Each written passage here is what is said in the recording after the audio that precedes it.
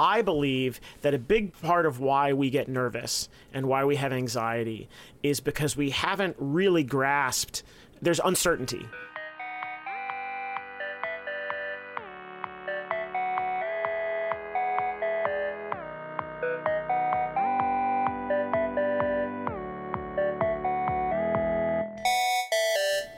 Hello, world. Welcome to the Postlight Podcast. I'm Gina Trapani, CEO of Postlight, and as always, I'm joined by my beloved partner and president of Postlight, Chris Lasacco. Hey, Chris. Hi, everybody. Hi, Gina. It's great to be here. It's so good to be here. I'm excited about this. We're going to talk about something near and dear to my heart today. I'm excited about this episode. Yes, and we are joined by Head of Digital Strategy at Postlight, Michael Shane. Hello, Michael. Hi. I'm so glad you invited me back. Always. You're always welcome. Excited to have you on. It's great to be back again. Michael, you wrote a piece for Postlight.com that when I read it, I was like, Michael and I never discussed this. And yet he went into my brain and read my mind. It's so true. And this is the topic that is near and dear to my heart. This is going to sound weird, but it's anxiety. And let me be clear. I should start from the beginning. When we say anxiety in this show, we're not talking about clinical anxiety. That is a different podcast with different people. Mm-hmm. We're talking about sort of being a little nervy, a little bit stressed, a little bit anxious about having to perform. And in our world, performing is giving a presentation, showing up at a business meeting, like being in a kind of a high stakes situation where you're communicating an idea or you're selling or you're, trying to right a troubled ship and knowing that you have to show up in a certain way and feeling nervous about that. And I mean, I'll be honest, just 3 seconds ago, we pressed the record button on this podcast and I felt this wave of nerves, right? That is something that I've accepted, that is something that is just a part of me. It means I care, I embrace it, and it means, okay, my body is primed and ready. I know that I'm in a place. We have our dear listeners spending time with us, and I want to do a good job. And so nerves are just part of that process. Michael, I wanna pass it to you because you have a really interesting career path actually that involved performance, not in the slide deck and get on a stage and do a pitch kind of. Yeah. Tell us a little bit about that. Well, basically, from the time that I was about 14 until my very late 20s, almost 30, my whole life was classical music. I was a clarinet player. I am no longer a professional clarinet player, obviously. I'm now a professional maker of internet things. But starting in my mid-teens, I was taking the clarinet very seriously, and essentially my whole life was oriented around preparing for and then doing a career as a performer in classical music. So halfway through high school, I left home in South Carolina and I went to a high school in Michigan called Interlochen Arts Academy, which is a boarding school for the arts. They have other arts, creative writing, dance, theater, etc. But I went there for music with the specific goal of going to conservatory, the college education specifically around music performance. And I left home because where I was, I had access to great public school, great friends, great support system, but where I wasn't going to prepare me to perform classical music at the level I knew I needed to achieve the goals that I had. And I was very fortunate. I had to audition and I had to be accepted. I had to get scholarships and raise money and all those things, but I was able to go. And so I was at Interlochen for the last 2 years of high school, and then I went to a school called the Cleveland Institute of Music in Cleveland, Ohio, which is associated with the Cleveland Orchestra.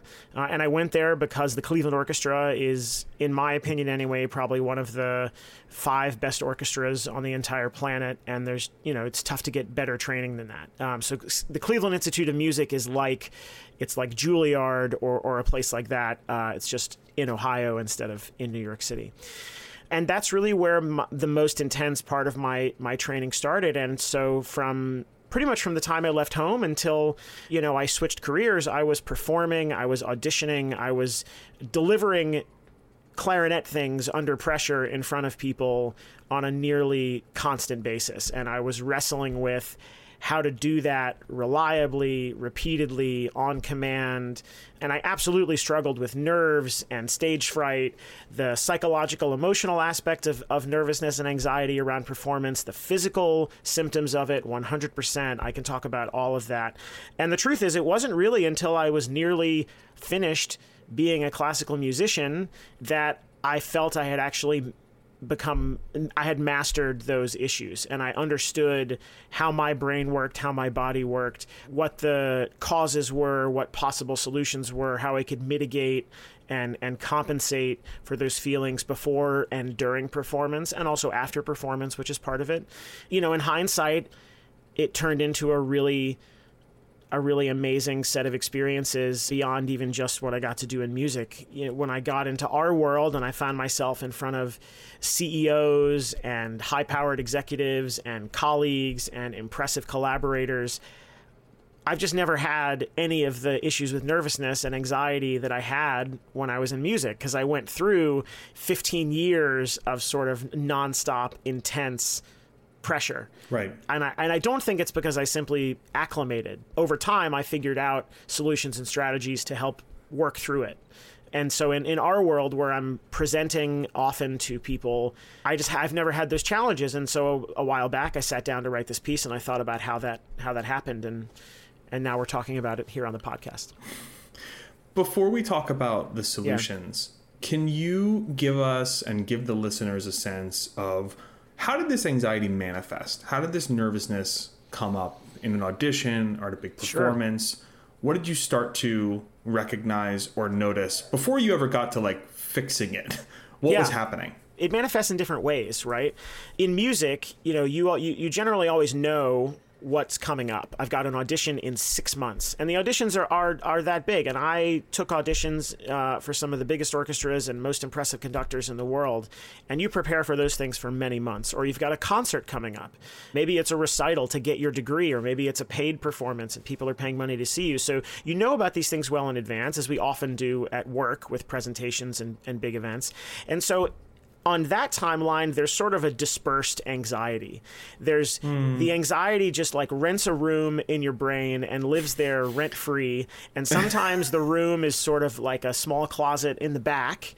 And sometimes it's like the penthouse with a balcony overlooking everything and a jacuzzi, and there are parties going with big pumping music until late in the night every night.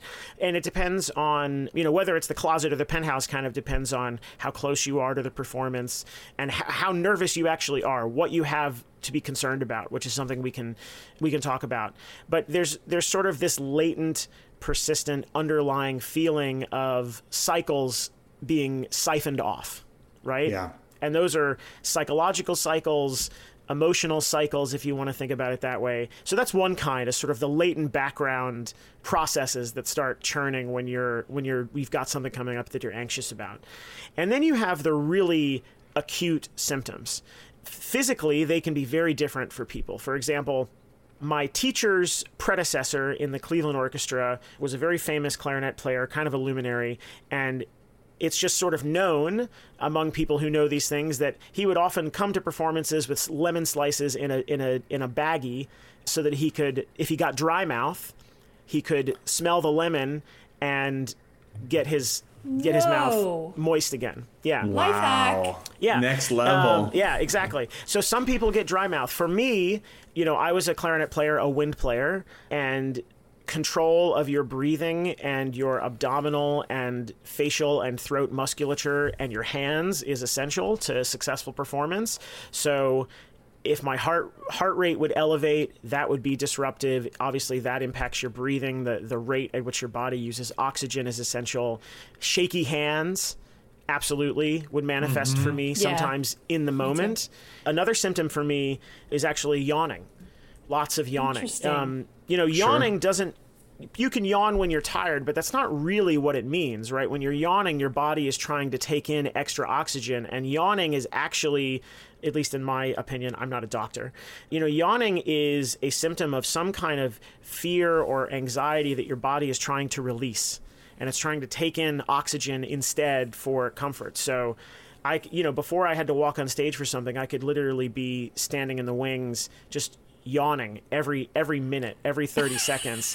And I'm not tired at all, right? I'm hyped up. I'm ready to rock and roll. My energy level is at maximum because I'm about to go out and really try to give something to people. So and you're the people sitting next to you and around you are probably watching you yawn. I'm sure they weren't feeling that probably wasn't the most reassuring thing for them to see. Yeah, I mean the most, the physical basically physically, none of your body processes or symptoms work the way that they should.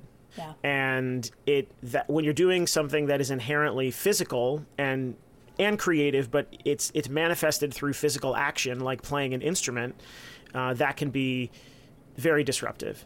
And then, of course, there's sort of the psychological, emotional spirals that you go into, thinking about what could go wrong, the parts of the performance that you're nervous about. You know what's difficult and really where you're afraid to go musically. There are parts of a performance maybe where you just want that part to be over as fast as possible, which can be really hard if it's a really slow moment, right? So it manifests in sort of every possible way, physically and emotionally, before and during a performance. Would it change with the moment that you went out and sat in your seat and started playing? Did it change for you? Did all those physical symptoms continue through? Because for me, there's definitely a line between pre and during. During, I just sort of go to a different place. Mm-hmm. And I'm curious to know if that happened. And can you think back to your performances and remember what happened? Because I often have some weird amnesia where I'm just I don't know how that went. Those are great questions. Hope that was good.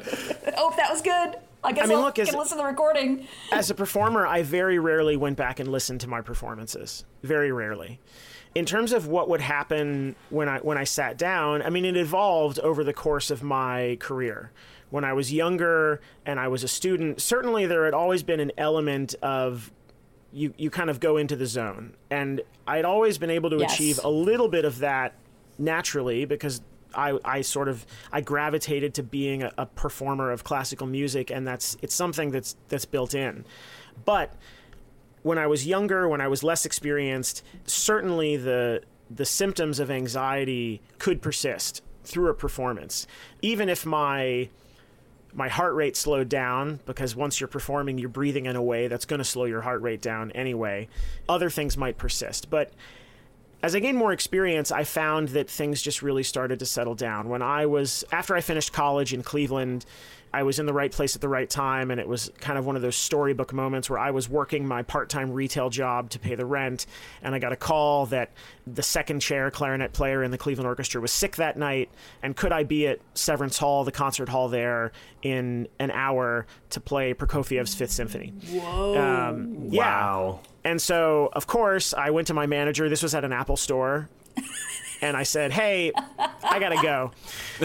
And fortunately, they were incredibly supportive. And it wasn't one of those movie moments where I stormed out to follow my dreams. They were like, yeah, absolutely, get out of here. So go. It was not dramatic. But I went, and it was kind of a turning point for me, because I had been preparing for, at that point, 6 or 7 years for that moment. My teacher, when we arrived as new students, fresh-faced freshmen in college, 18 years old, he said, look, by the time you leave, you should be able to sit down and play any clarinet part on any piece of major orchestral repertoire, top to bottom. You should know it, and you should know the whole score, and you should know where you fit. And so this was that test.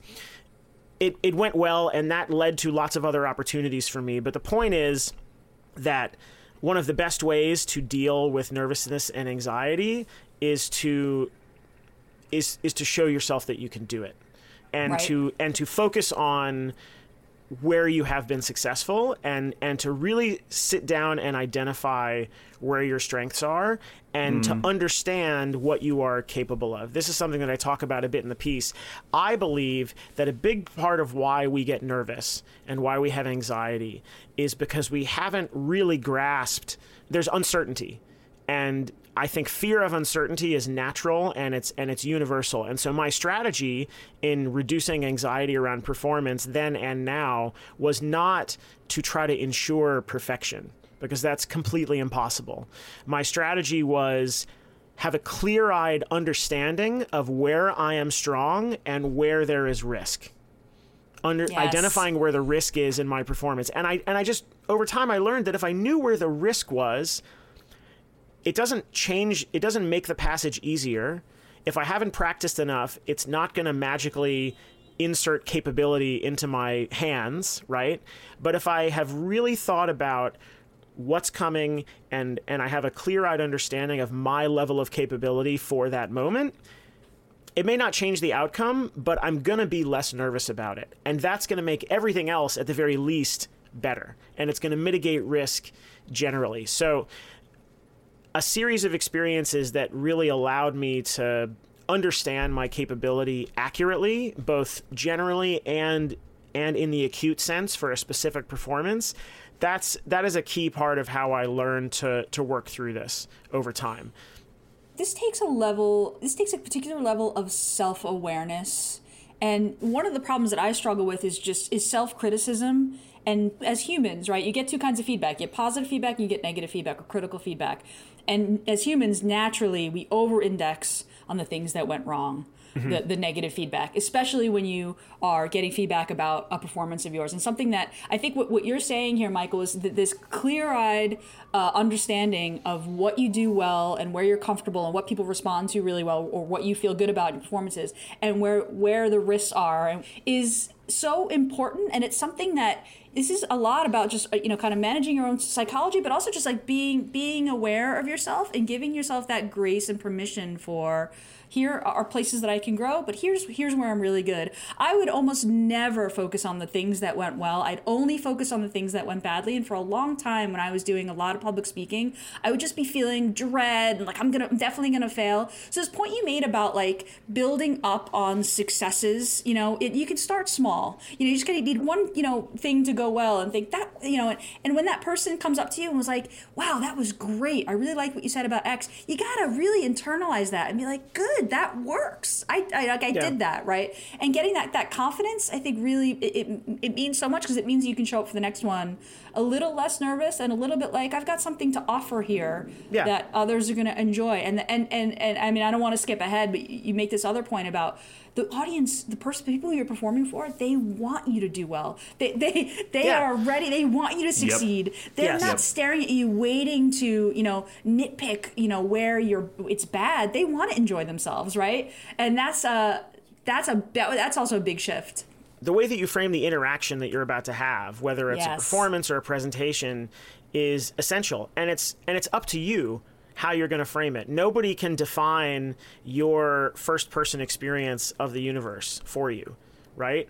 And so you can walk into a room and you can decide that the audience is hostile, or you can walk into a room and you can decide something else. I don't want to oversimplify it. Maybe it's not always possible to say all these people love me and want me to succeed, but if you don't have to focus on the negative in that moment, you have to choose to put your energy somewhere else.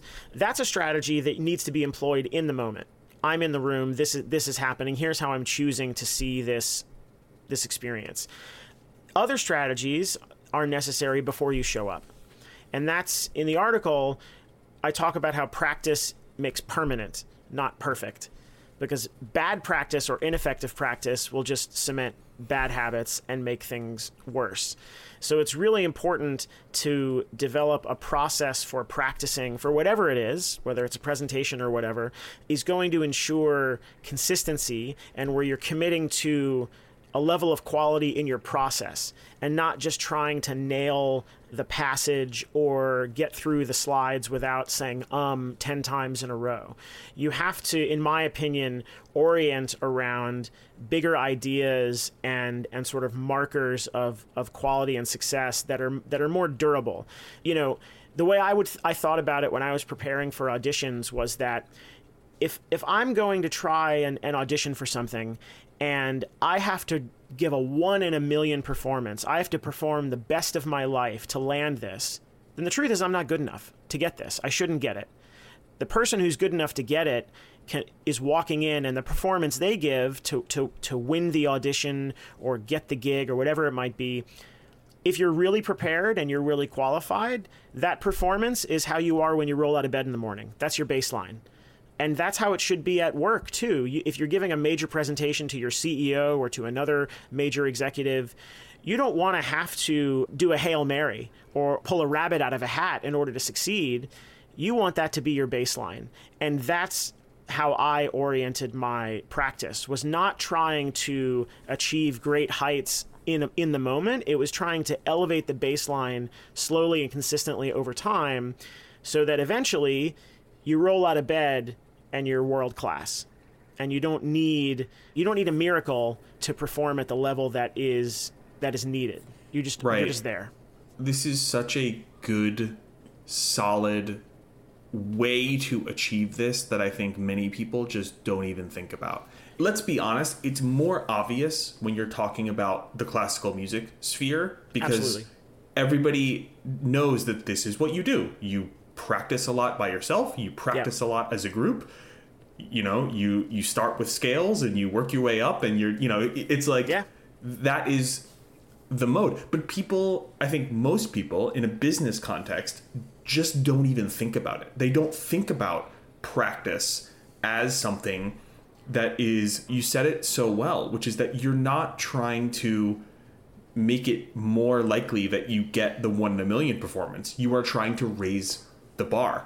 And the same principles apply. Like if you have a presentation that you have to give, you should run through it by yourself out loud. You should run through it with other people out loud, and you should welcome feedback. And the feedback is not a mechanism to point out the flaws. It is a mechanism to make things better.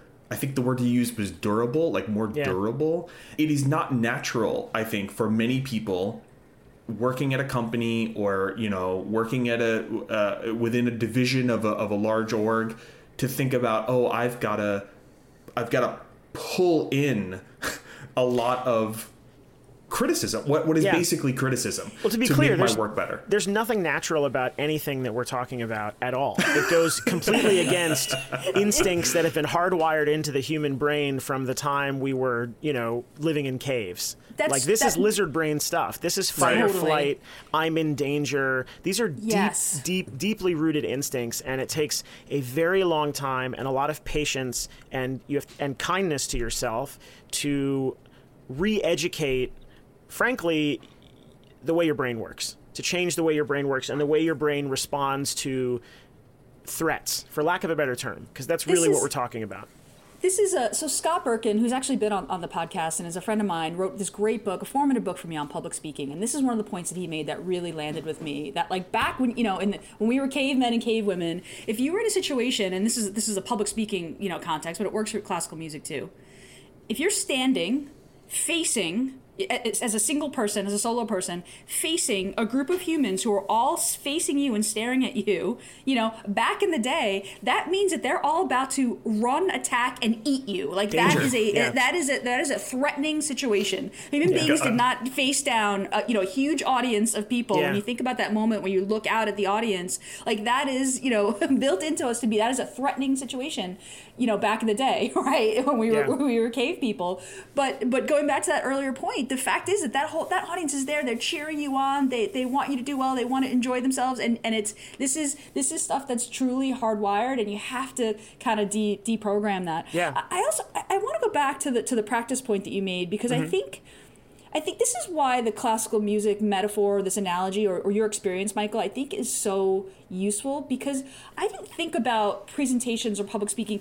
This is a performance. Like, I am going to show up and put on a show. And this is like even internal meetings. I think about our all hands meeting this way. I think about pitches. I think about any meeting actually that I'm running.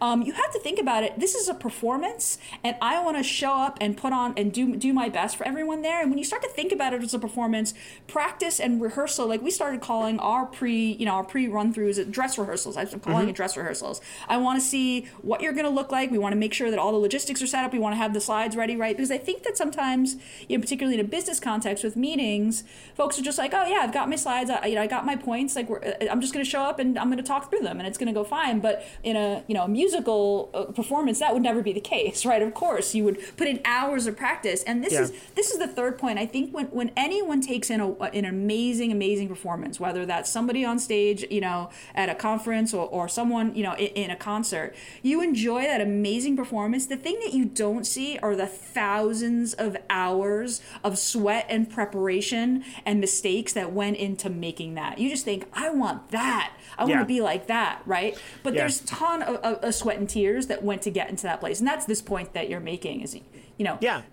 practice makes permanent is such a great takeaway.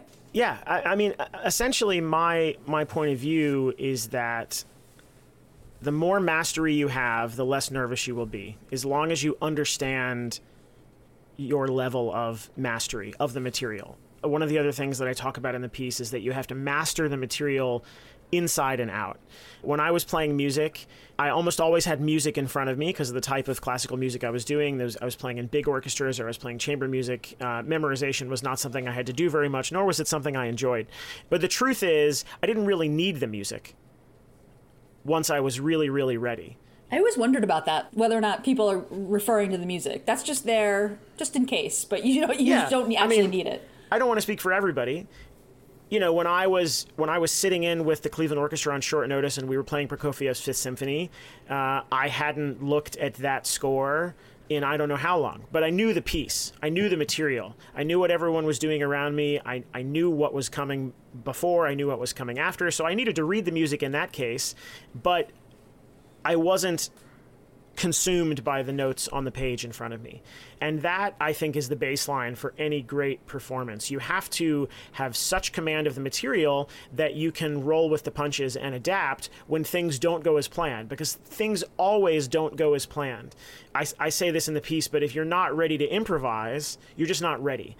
And so when I think about preparation and raising that baseline, one of the markers of being ready is that you're ready to change on a dime. You're ready to improvise. You have you've built in mastery gives you leeway, and the leeway is the space that you have to make small adjustments or even big adjustments if necessary. And that's when you know that you're really ready. And if you know that you're ready to adapt to something unexpected, you're not going to be nervous about what's documented right in front of you. In the context of our work and presentations or talks at conferences or something like that, mastery also means that what you are adding something to the moment beyond what is on the page or the slide.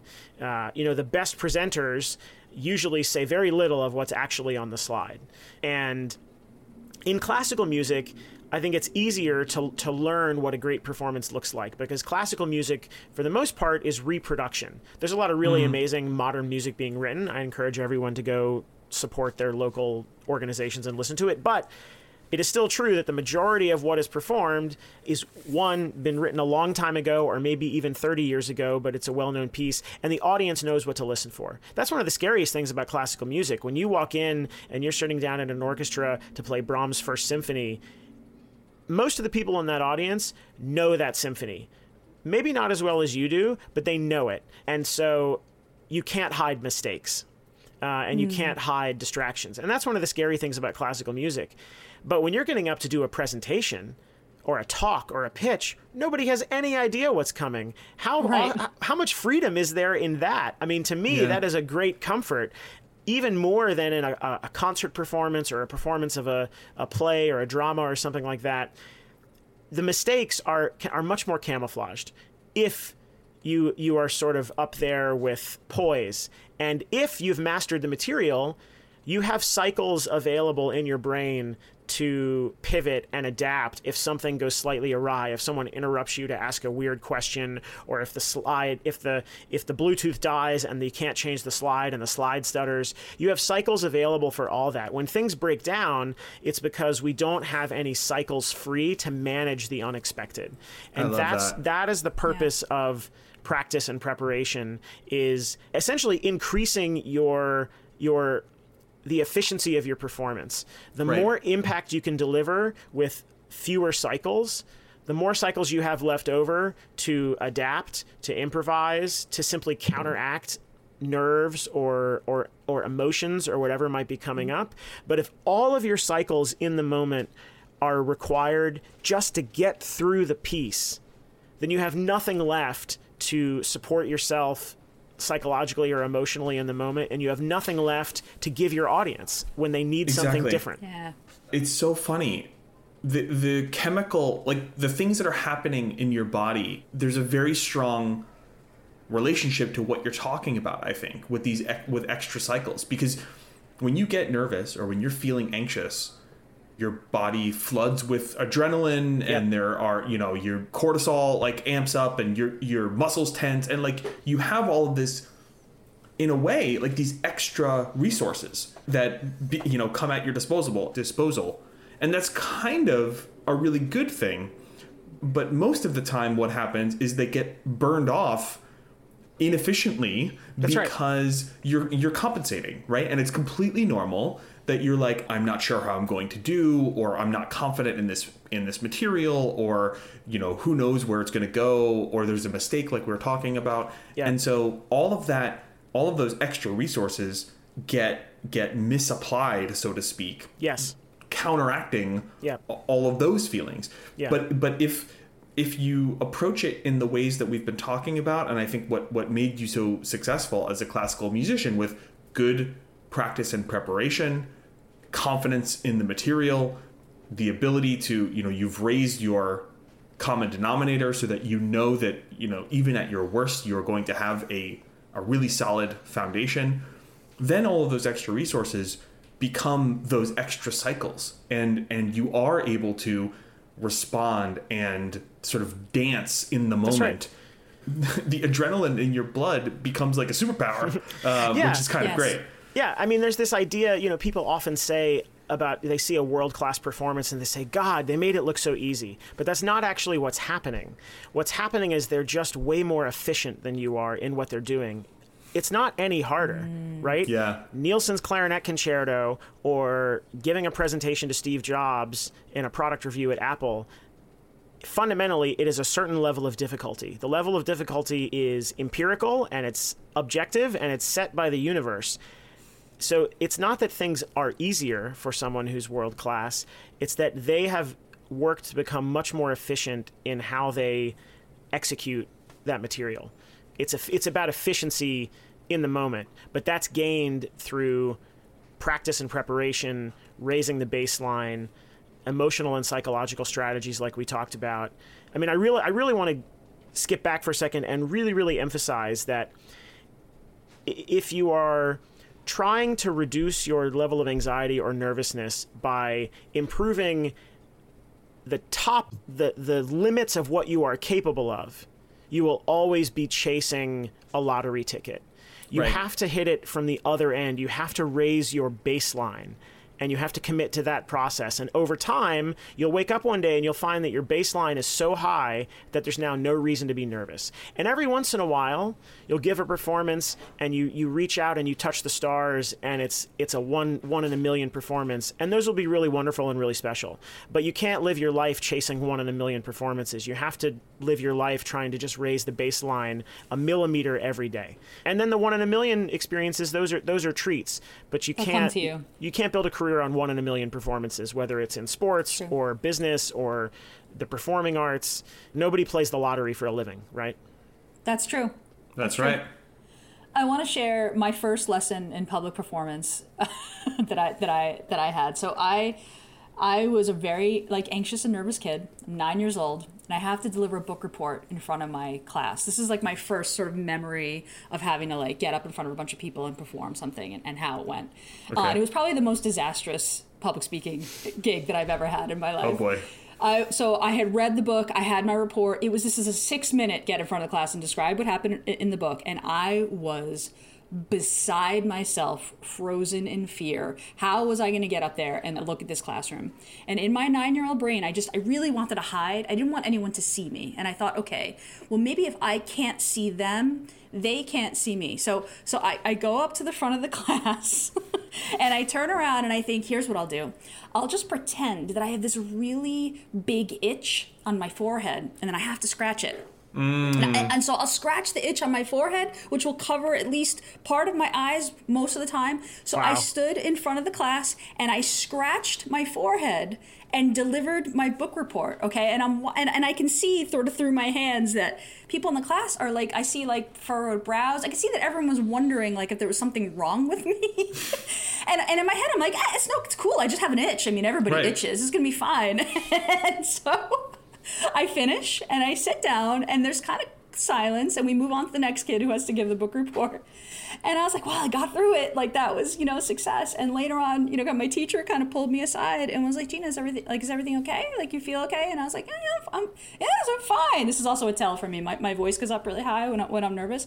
And she said, okay, so next time let's try to maybe get your hands at your side would be better, or maybe holding your paper. And I was like, oh, so they noticed. I was like, oh, they noticed that I had an itch, and it was actually a big deal. I didn't get away with it. I didn't get away with hiding. So there's nowhere to hide. When you've got a performance there's nowhere to hide. And the itch is, you can't make up an itch. Yeah. And this is the thing. You have to be able to go up there and feel like I'm vulnerable and everyone can see me and I'm going to do this thing.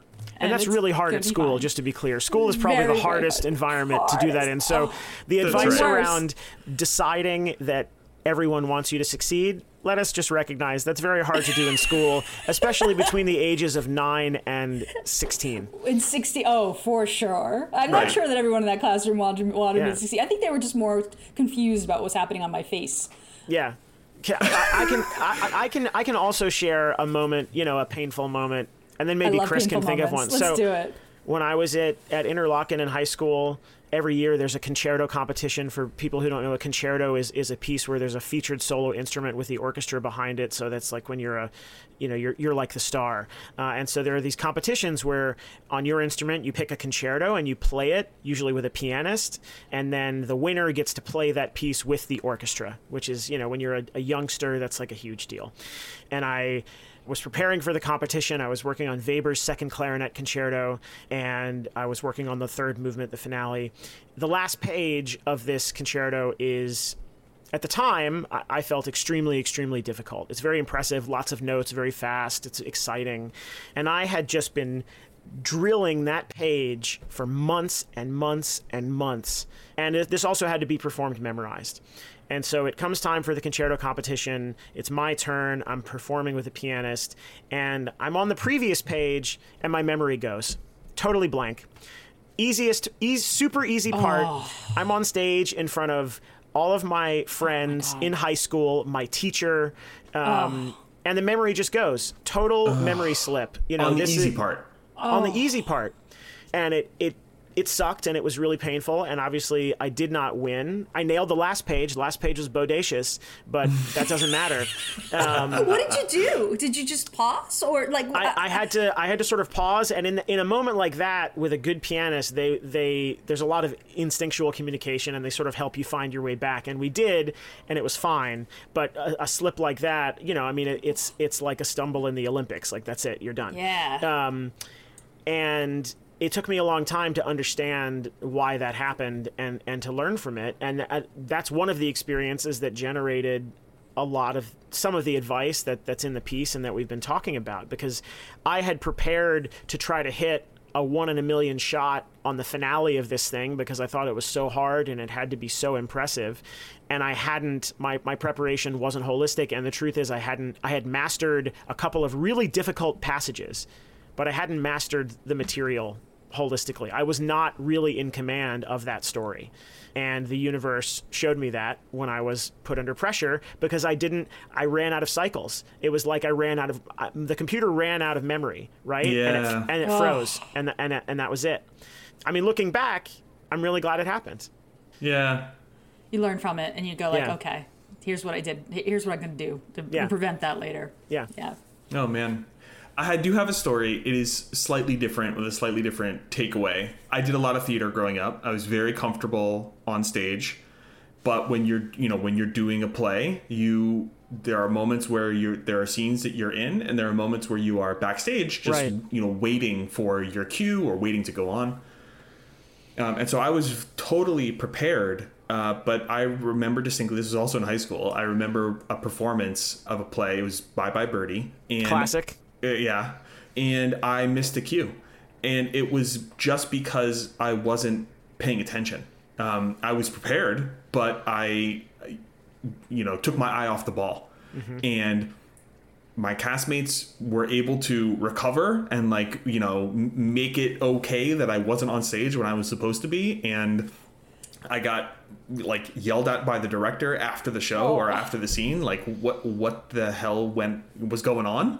And it felt awful, but it wasn't a lack of preparation. It was a lack of attentiveness and being present in the moment, which is, not something we talked a ton about, but I think is still something I think about in a sense to this day, because if you are in the middle of one of these important performances, presentations, etc., like we've been talking about, it is also important to stay present and stay in the moment. And yes, definitely. If you've done the preparation and if you've done the work, hopefully you can trust yourself such that you get in the car and you stay in the car and you drive the whole way through.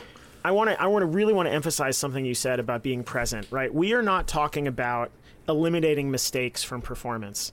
I made mistakes, not in every performance, but I made mistakes throughout my whole career on stage. Mistakes are okay. This is not about pursuing perfection. It's about being present enough to negotiate with the mistakes as they happen, because usually the mistake is not nearly as distracting as a poor reaction to the mistake in the moment, right? Yes. This is really, really important. This is going back to raising the baseline. It's not about eliminating mistakes. It's about building good habits around them. Yes. Definitely. This is something I really respect about comedians. Yes. I feel like it would be so hard. I have never done stand-up comedy. I feel like it would be so difficult to do because it is half prepared performance, but then it is half, it's like, what do you call crowd work? It's like sort of improv, kind of, but also it is all about staying present and being and responding and not getting thrown. And it is very challenging, and it's exactly what you're saying, Michael. It is not about if you've prepared for a big presentation, don't expect that nothing is going to go wrong. That's not the end goal. The goal is if and when something does go wrong, the response to it is easy and seamless and makes it feel like it is totally fine that thing happened. Thorough preparation isn't supposed to put you on rails. It's supposed to put you on like a hoverboard. Yeah. Right? Mm-hmm. Being on rails is actually 50% preparation. You're halfway there. Once it's on rails, once you can do it one way at the standard you want in ideal circumstances, you're halfway ready. It's such a great point. Then you have to get off the rails onto your hoverboard, because like I said earlier, if you're not ready to improvise, you're just not ready. And this is especially true with the kind of corporate storytelling, for lack of a better term, that sometimes we have to do with pitches and presentations, explaining why we want to pursue a certain course of action, or getting a group of disconnected people aligned around one goal or one mission or one way of looking at something. You've got to be off the rails in a positive way in order to do that effectively. I think it's so useful to think about preparing for corporate storytelling the way that you would prepare for a play or a musical performance. Michael, thank you so much. I'm so glad that you joined us for this show. My pleasure. The piece on Postlight.com is called How to Turn Anxiety into Great Performances at Work. We're going to link it in the show notes. Definitely worth a read. I really appreciate this. And I understand, Michael, how you came to the place where, you are one of our best and strongest presenters at Postlight. And I think it's really because of this background that you have and the way that you've internalized how to manage your own stress and anxiety and use it to your advantage to level yourself up. So, yeah, thank you so much for being with us today. This was If fun. I can do it, anybody can do it. So, seriously. Postlight is a digital strategy, design, and engineering firm. We are based in New York City. We would love to hear from you. Please, thanks for listening today, and please get in touch. If you want to reach out, the best way to hit us up is hello@postlight.com. We love getting email. If it's feedback on this episode, we will route it to Michael. Michael's team, the digital strategy team, we are a practitioner-led organization, and we love hearing about real business problems that can be solved with software. So if you've got something that you've been banging your head against and you want to talk to a product manager or a designer or an engineer to help solve it, please reach out. hello@postlight.com. Thank you so much, Michael. My pleasure. I can't wait for the next one. Thanks, Michael. Yeah, absolutely. Thanks, All right. everyone. Have a great Bye-bye. day. Bye.